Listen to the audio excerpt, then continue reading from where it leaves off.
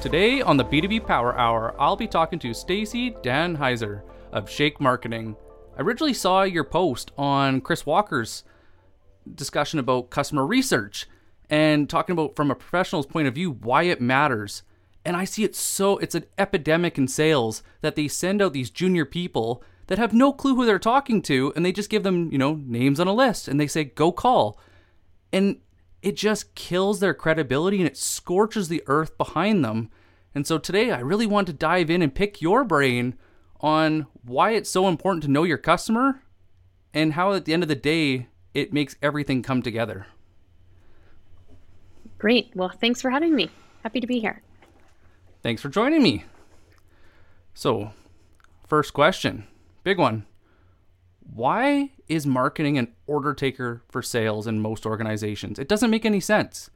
Yeah. Well, I will share a little story. So I actually started my career in business to consumer marketing. And in consumer marketing, there is no question about the importance or the respect for marketers.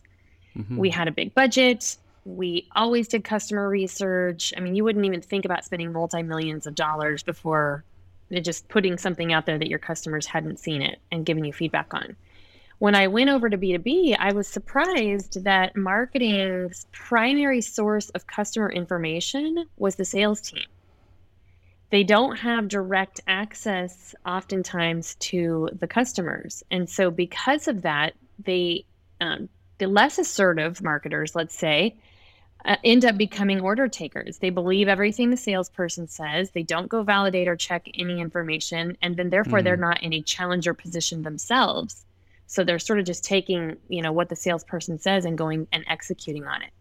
And that's, my personal sort of pet peeve along with yours is that most marketers have lost touch with the whole entire reason their function exists, which is to be the voice of the customer, to be the central source of customer intelligence. And many of them have forgotten that, frankly, and that's why they end up sort of in this order-taking role. It's interesting that you bring up B2C, because I was actually just talking to another gentleman about influencer marketing and how it's becoming so huge in B2B.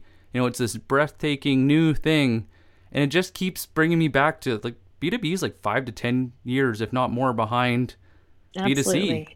And hopefully they learn from their mistakes and they don't go and pick, like Kim Kardashian or these huge influencers to go and push something that they don't believe in. They find those power users, but, they'll spend so much money on product too, like product knowledge, but nothing on customers. So that's interesting that you started on the other side. Yes. So I have both perspectives. So it is interesting to compare the two. So then you'd have a really interesting perspective on segmentation and targeting. I walk into so many of these companies and you look at so who are you targeting? And it just makes my skin crawl every time. They're like, Nick, you would not believe this. We target everyone. Everyone needs this product. Just go target everyone. And I just can't help but think, but do you not realize the impact of that statement? Yes. I mean, it's such a prevalent problem. I mean, I always like to say, look, you can't be everything to everyone. So what I have found is a lot of organizations are scared to declare a target audience.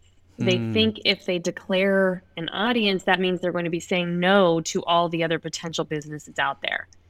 And, what I actually say is no, you're not saying no to business. If somebody comes knocking on your door that doesn't fit your ideal customer profile, it's up to you to decide if you want to work with them. It just means, frankly, that you're going to focus your marketing and your sales efforts on the people that are most likely to buy from you and on the ones that are going to be the best fit for your organization. And so we go through a targeting exercise as well. And there's different ways that you can do segmentation and targeting. I like to look a little bit beyond just sort of the surface level of, what industry are they in and how many employees do they have and how much revenue do they do. But really, if you start collecting data and figure out which customers are the most profitable, which ones were the easiest to sell to, which ones are the easiest to service, which ones, frankly, do we just like working with because we're good at it and they're fun. There's a different side of it where, you could find yourself, and I worked in a company where we found ourselves servicing customers that looked really good on paper, but they were mentally and energetically draining. They Hmm. required a lot of hand-holding and a lot of service, and we were not set up to be a good partner for them. And so, but on paper, I mean, it's revenue, it's money, so it's good, it's customer, let's just get more of them. But we're bleeding out cash on the other side because we were doing a poor job on the operations side for what they needed. So it's important to kind of look holistically at that whole picture. And I think that's where marketing and sales can work together, because salespeople can say, yeah, there was something interesting about this group of customers. What we found is that the people, who we like working with, or who buy quicker, share a similar philosophy, or they go to business or go to market in a certain way, right? And that's not typically data that you're going to go find, in a bunch of public, databases or reports or all these list generation services that people are selling. This is frankly just based on conversations, right? And knowledge, and connecting with people and building relationships with people, so you can really understand how they're thinking. I'm glad that you brought up money too, because I don't know how many customers I sit down with and you look at their books and you're like, you guys are spending a lot of money. Your cost of acquisition is unattainable. So now, you're telling me you're seeking another funding round. Well, you're basically just filling in the pothole that you created by the acquisitions you just did in the past quarter. And another interesting part is the fact that, doing a win-loss analysis. I recommend this all the time, and people, no, we can't open our books and show our team, and they're not allowed to know the numbers. It seems so detrimental to the future, scratch the whole mindset of that. But if you don't know who your best customers are, and you don't know who your worst, the people, why you lost them and how they talk about you differently, how would you ever recognize something that's a good fit? Yeah. And I mean, win-loss analysis, that was interesting. We did some research a couple of years ago about the best aligned teams, marketing and sales teams. And we found that the ones that outperform, one of the key things that they do is win-loss analysis. Interesting. I have worked in organizations where it's kind of scary, right? If you're a salesperson and you lost the deal, salespeople will default to say, well, the reason we lost it is price. And, it's up to the rest of the organization to kind of dig a little bit deeper. But the ones that have really good relationships will say, I don't know, I think it was price. They told me it was price, but let's dig in there. Somebody else go interview the customer and find out the real reason. And, frankly, it might have been that there was, the salesperson forgot to present something, right? Or didn't present value in a way that resonated with the customer. No salesperson really wants to be on the receiving end of that, right? So I think sometimes they get a little guarded, and then it becomes hard to sort of crack open this win-loss report. But it's a mindset thing.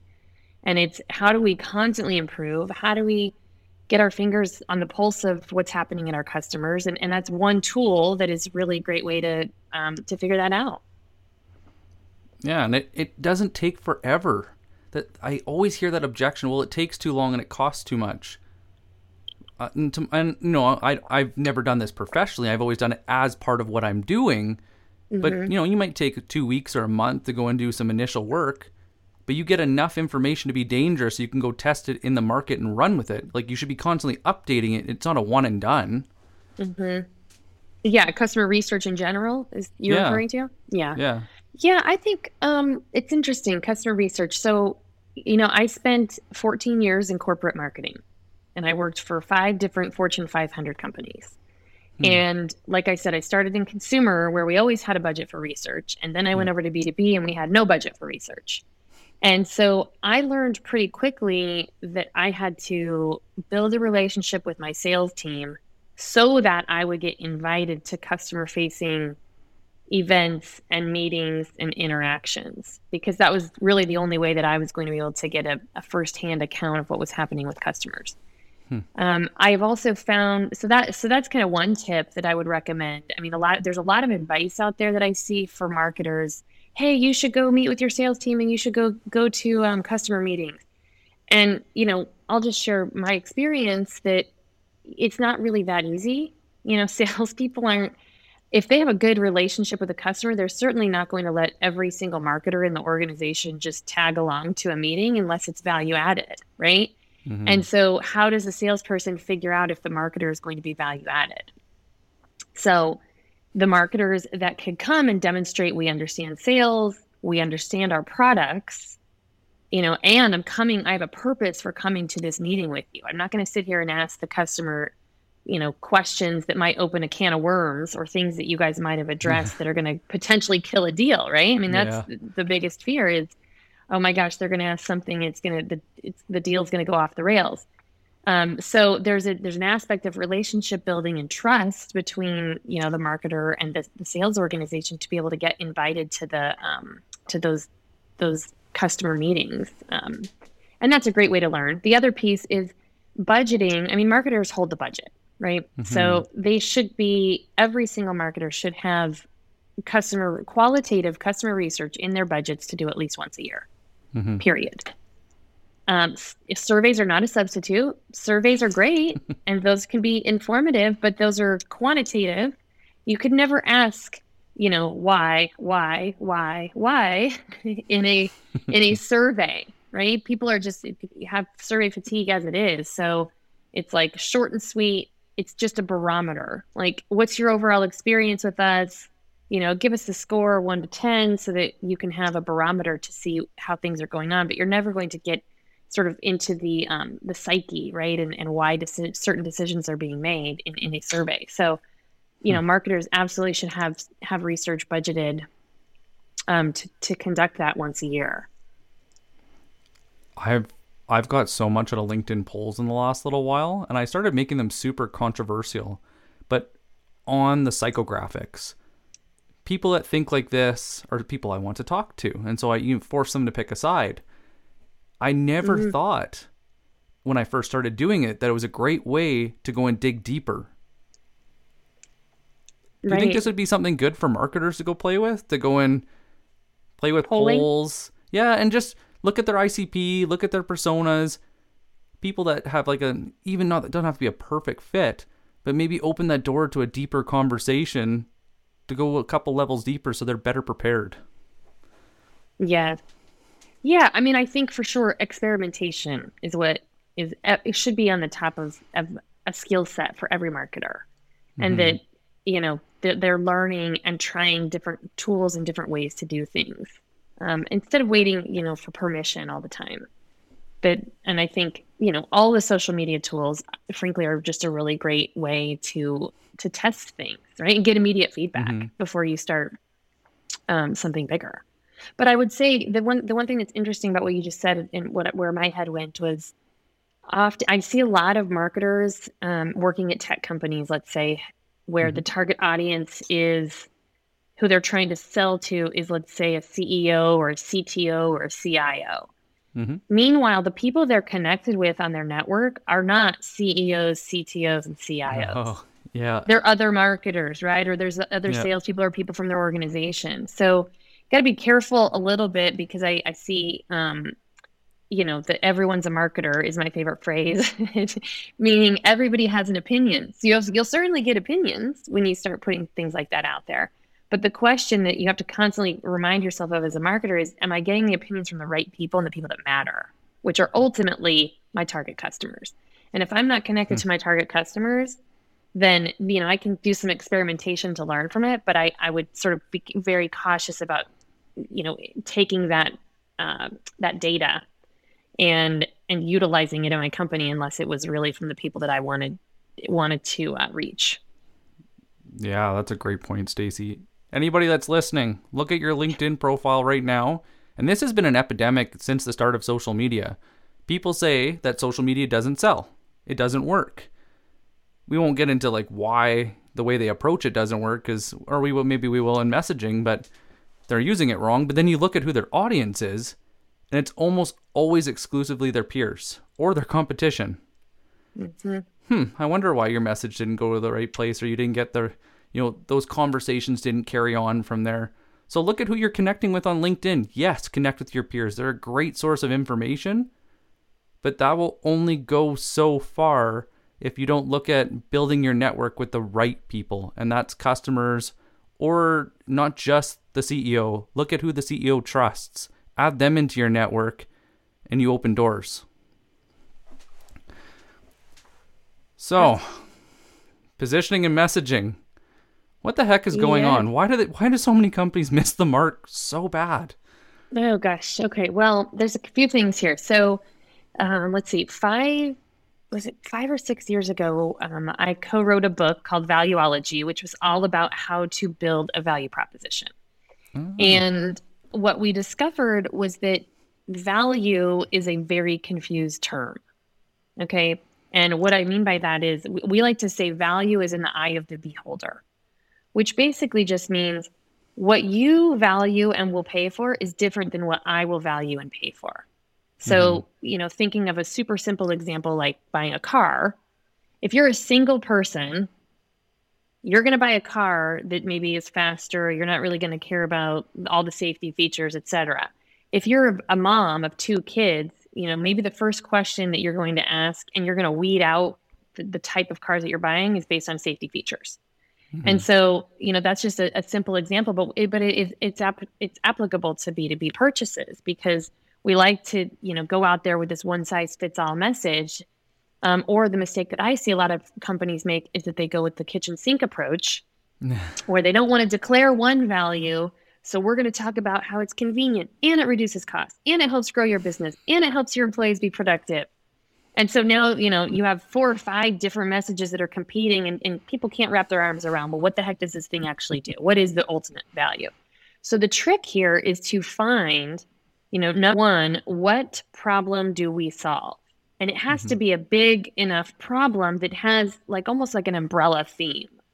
So something that's like, who does this really well is political campaigns, right? The really good political campaigns pick one message, and it's a big enough message that it can apply to all the different topics of the day. It could apply to the environment. It could apply to jobs and the economy. It could apply to the pandemic, on and on and on. But it's a big enough topic, it's an aspirational topic that they could put this under.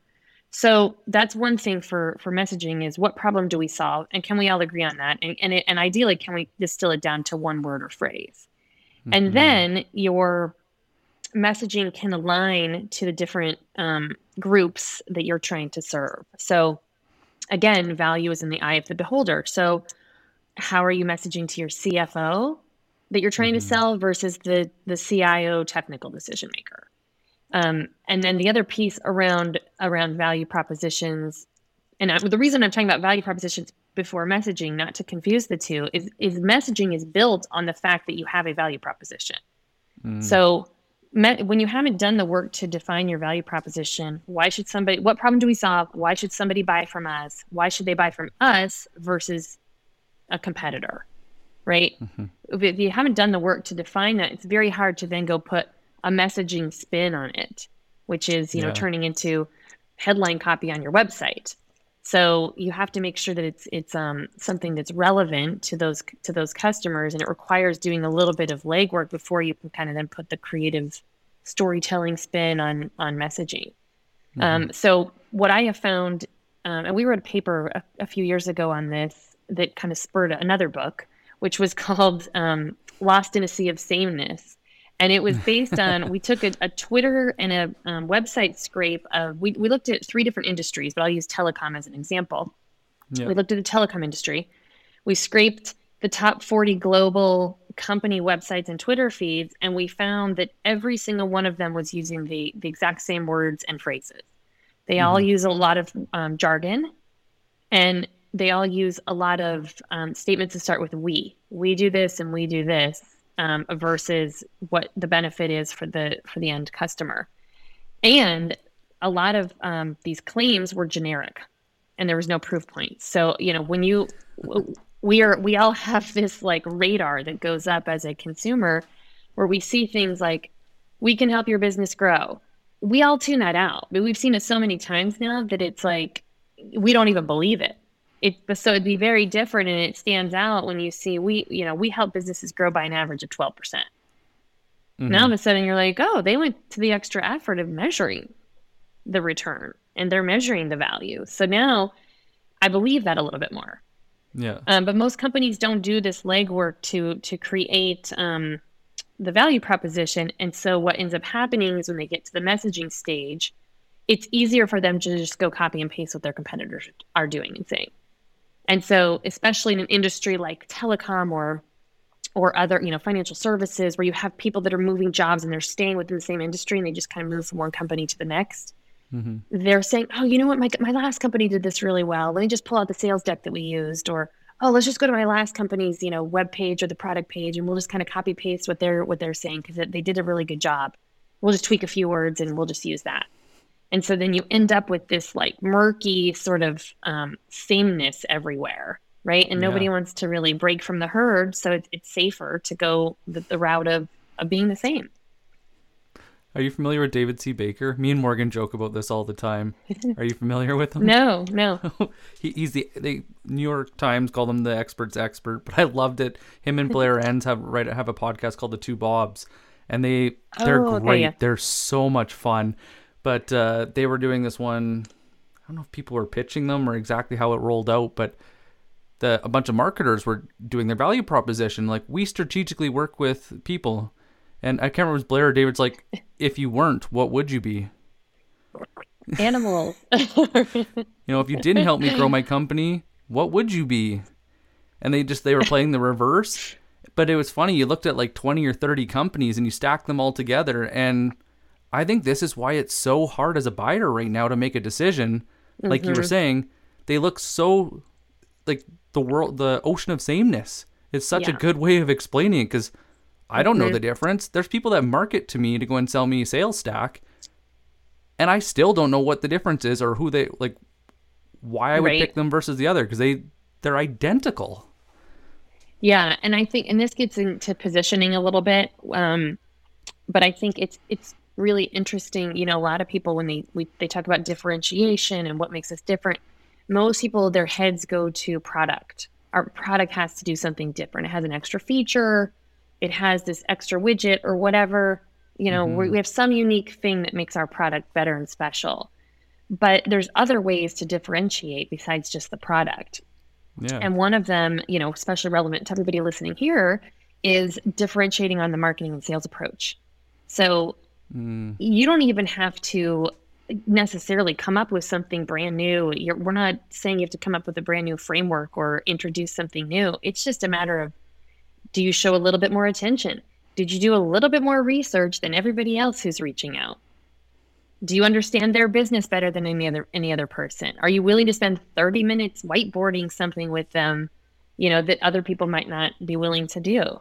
So there's a lot around the sales approach, in particular, the one that I always love, that I just saw a stat about.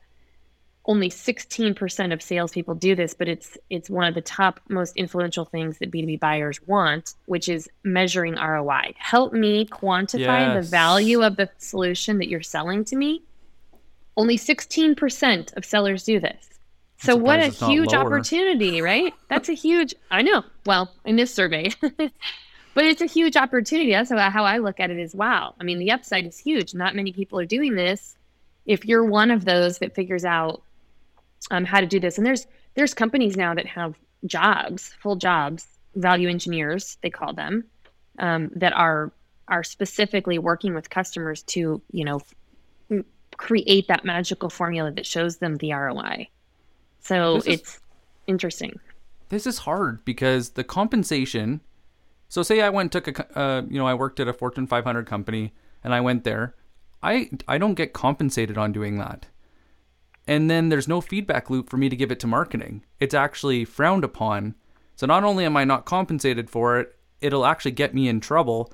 And now they have customer success roles that would then take this on. And so they don't know what I promised in that sales meeting, yet they're going to deliver on my promises. And unless that got captured in a CRM, which we all know usually doesn't. Right. So going back to the ocean of sameness, if you can't even prove value, how can you even leverage social proof? Because all you're getting is opinions. You're not actually getting facts.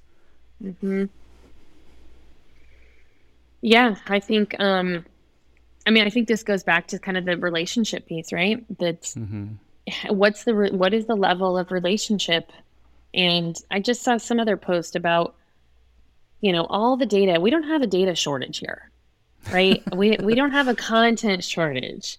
We have the smart people who are spending the 5 extra minutes to interpret the data and to connect the dots and to find some type of meaningful insight that is different and potentially relevant to somebody.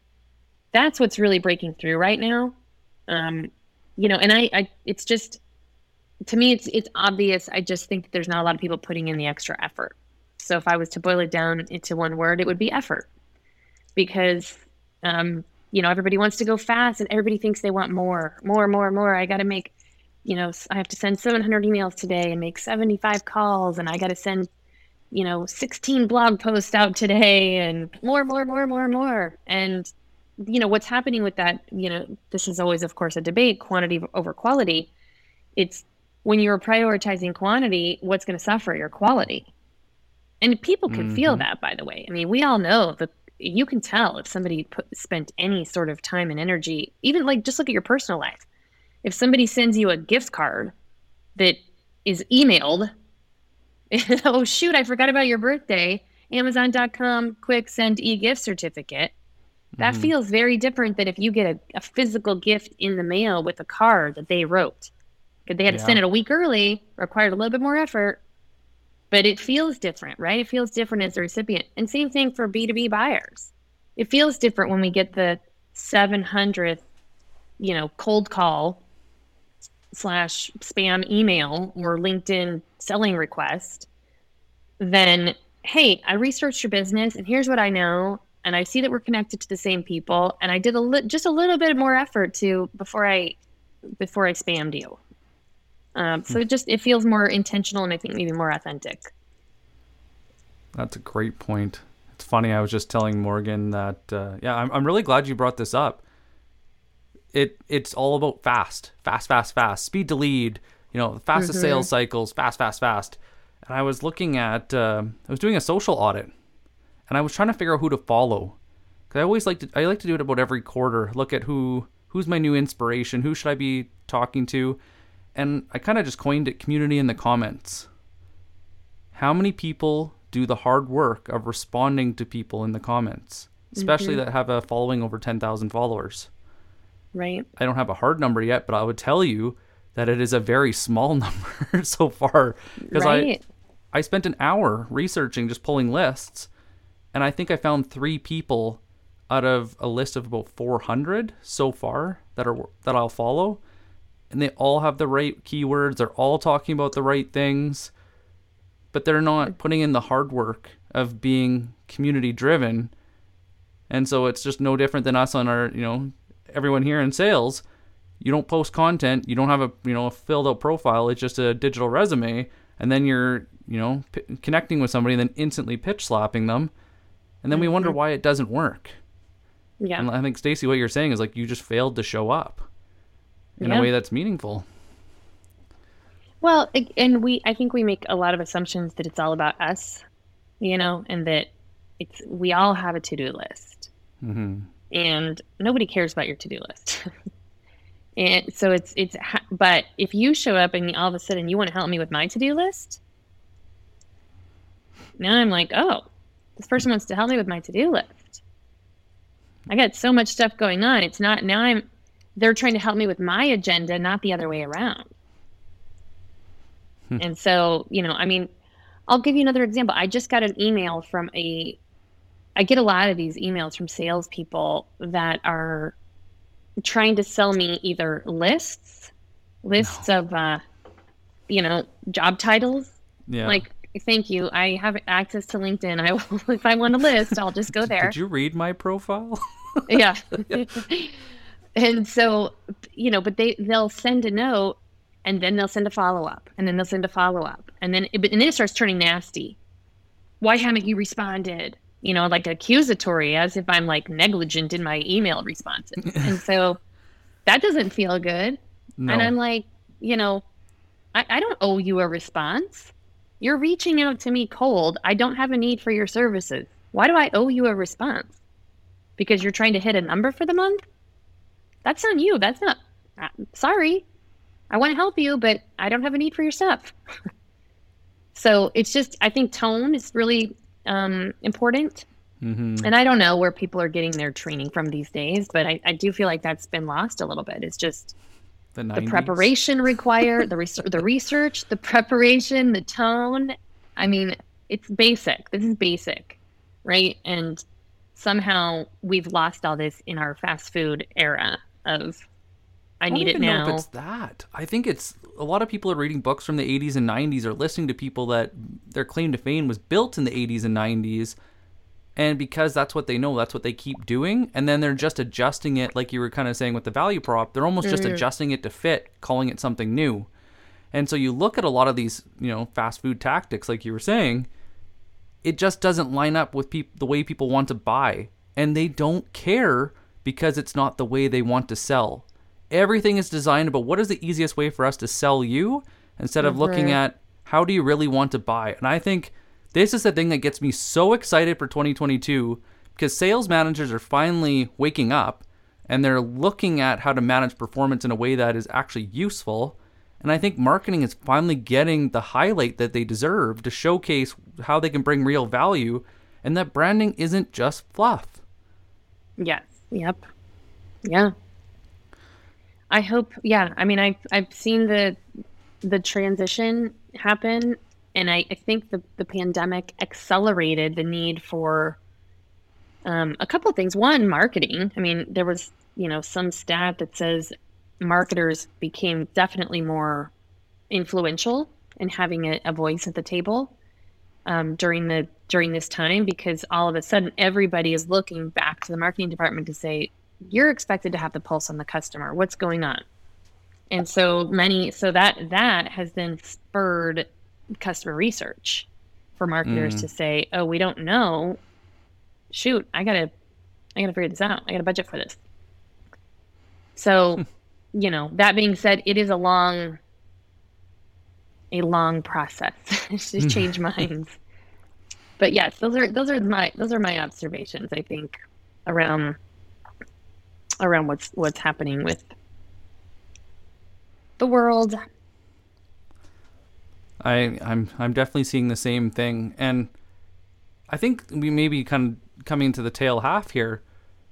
I see a lot of SDR, BDRs, sales development teams that, whether they're fresh out of college or they're just green to sales, but they don't have the relevant experience of doing what a CMO does, what a CTO does, or any of the senior leaders, and they get told to call upon them or email them or reach out on LinkedIn.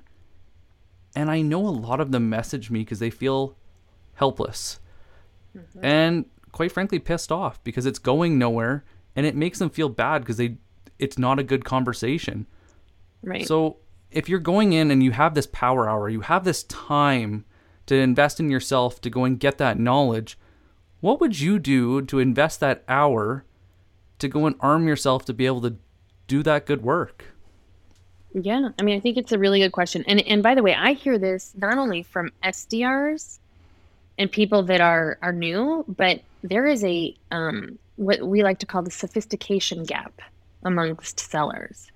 Meaning salespeople are, let's say, used to selling to a specific level in an organization, and all of a sudden they're now expected to sell more into that company or to sell different services that maybe require relationships higher level up. And they're stuck sort of in this one layer of the organization, and they don't feel comfortable. They're already in the organization, and they don't feel comfortable having a more sophisticated conversation with, people 3 or 4 levels up, because, they're used to working with a manager, and all of a sudden I have to meet with the CIO. That feels scary. And the manager, by the way, is maybe not the best advocate to even introduce them to the CIO. So I think there's a couple things that I would recommend. One is around, again, we talked a lot about doing this research, right, in preparation. And I think anybody sort of in that role, joining associations and and signing up for and reading publications. In every single industry has their own publication. So let's say you're selling to CIOs. So CIO magazine, it's a whole separate thing just for CIOs. So start reading that and get familiar with the terms and get familiar with market trends and what's happening within CIOs. Number two would be reaching out to your own organization. So do you have a CIO in your own organization that you could talk to and sit down with and start learning from, or people on that team, right? To get a better sense for, I don't know why most companies don't do this. Frankly, it's baffling to me that we assume that they know how to sell, but they have access right there to a potential team of people that can help illuminate what their day-to-day is and what some of the potential problems are in their world. Mm-hmm. And then, social media, of course, connecting with people on LinkedIn, not coming from a sales position, but coming from, hey, I want to learn more about your job. So it's potentially joining network community events. There's online communities, there's networking associations, there's even LinkedIn groups where if I join these, and my goal is to like meet some people and get it offline as quick as possible. Not to sit there and go back and forth for 6 months on social media content or commenting, because that's not going to help you quickly learn. The other piece of valuable research that I love is that I think is maybe underutilized is and this is specific. I think they do this for private companies, maybe on Seeking Alpha, but public companies, they have to produce an annual report. Many of them have very robust investor sections of their website. This is not the public website, where you're looking at what products they're selling. This is hey, we want you to come and invest with us and buy our stock. And you can find some really valuable nuggets in there that tell you exactly what they're investing in, exactly what the threats are that they see, exactly what the market opportunities are. And so if you can leverage that and show that you did some due diligence and that you read about this and you see that, oh, wow, maybe it's digital transformation, the buzzword, of the last 2 years. Maybe they use that phrase. Maybe they use digital velocity, or some other phrase. But if you can show that you've read that and that you understand what they're doing, then you can kind of throw that back into more of a meaningful interaction. Right? Because you're saying, hey, I see that you guys are doing this from an IT standpoint. Did you know our company also does this? And here's what we're seeing from other companies. So that's a good way to, I think that's what I'd recommend for getting up to speed and to start that. I mean, because it's hard. We used to call this kids against tanks, where it's, you have some if you're in a junior role and you're trying to either sell or convince or persuade somebody who's 20 or 30 years more experienced than you and maybe more authority, maybe more aggressive, right? It doesn't matter if it's internal or external. That's a very hard position to be in, right? So you have to establish credibility. And one way to establish credibility is to start, putting yourself in their shoes. I'm reading the same things you're reading. I'm understanding the same things you're understanding. We're part of the same groups with the intention of getting knowledge, not with the intention of selling. Yeah, and do that gathering and curation. Yes. Yep. I love that. And it's definitely not done enough, but maybe it's because they just don't know how to be social. Because I notice that a lot with like Slack communities when people are just hustling. You're like, keep your shit at home. I don't want to hear you sell me something. I just want to have a conversation. But maybe they just don't know what to ask. Do you have questions like go-to? So I love that you take it offline too, because now you get to have like not a real conversation, but it's faster. You dive in deeper, like what we're doing right now. If we were just trying to do this in the comments, but do you have go-to questions that you like to ask? Yeah, well, so this is the one that I advise, especially for folks that are in like a more junior role, because if you're reaching out to somebody that's in a senior role, and you can reach out to people that are not part of your target group, right? Just to start getting some knowledge. But there's a way to phrase the question. It's, what advice do you have? What advice do you have for somebody who's trying to learn more about the IT, current IT industry? what advice do you have for somebody who's looking to, learn more about marketing?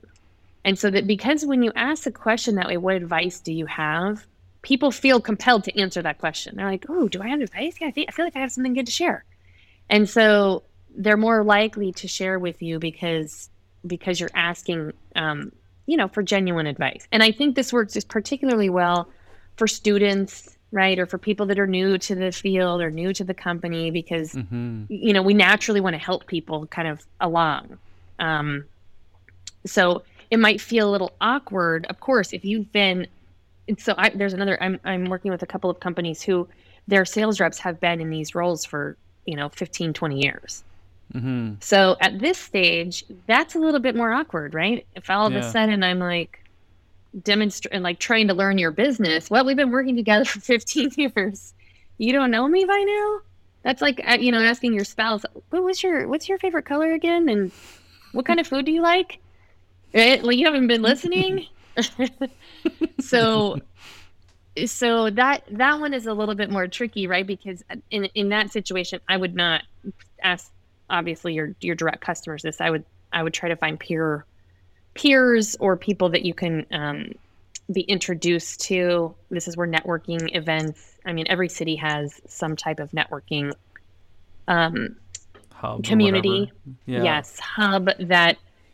It's like, if you go with a purpose, I want to meet people in the IT industry.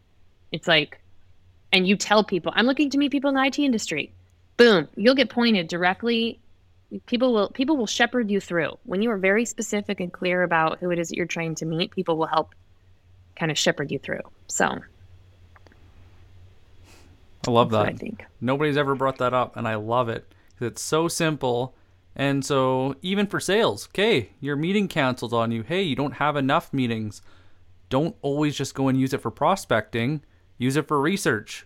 Get in those Slack communities. Get in those LinkedIn groups. Go on your influencers that are your customers trust. Dive into the comments. Find those customers. See what they're asking. What gets them excited? What builds those long conversations? I love it. It's so easy.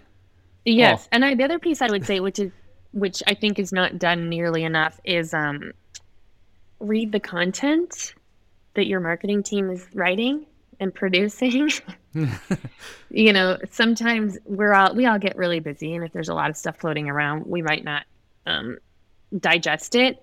But that can be another good thing to do is read it and to say, okay, that was interesting. Can you point me, how did you come up with those 3 things?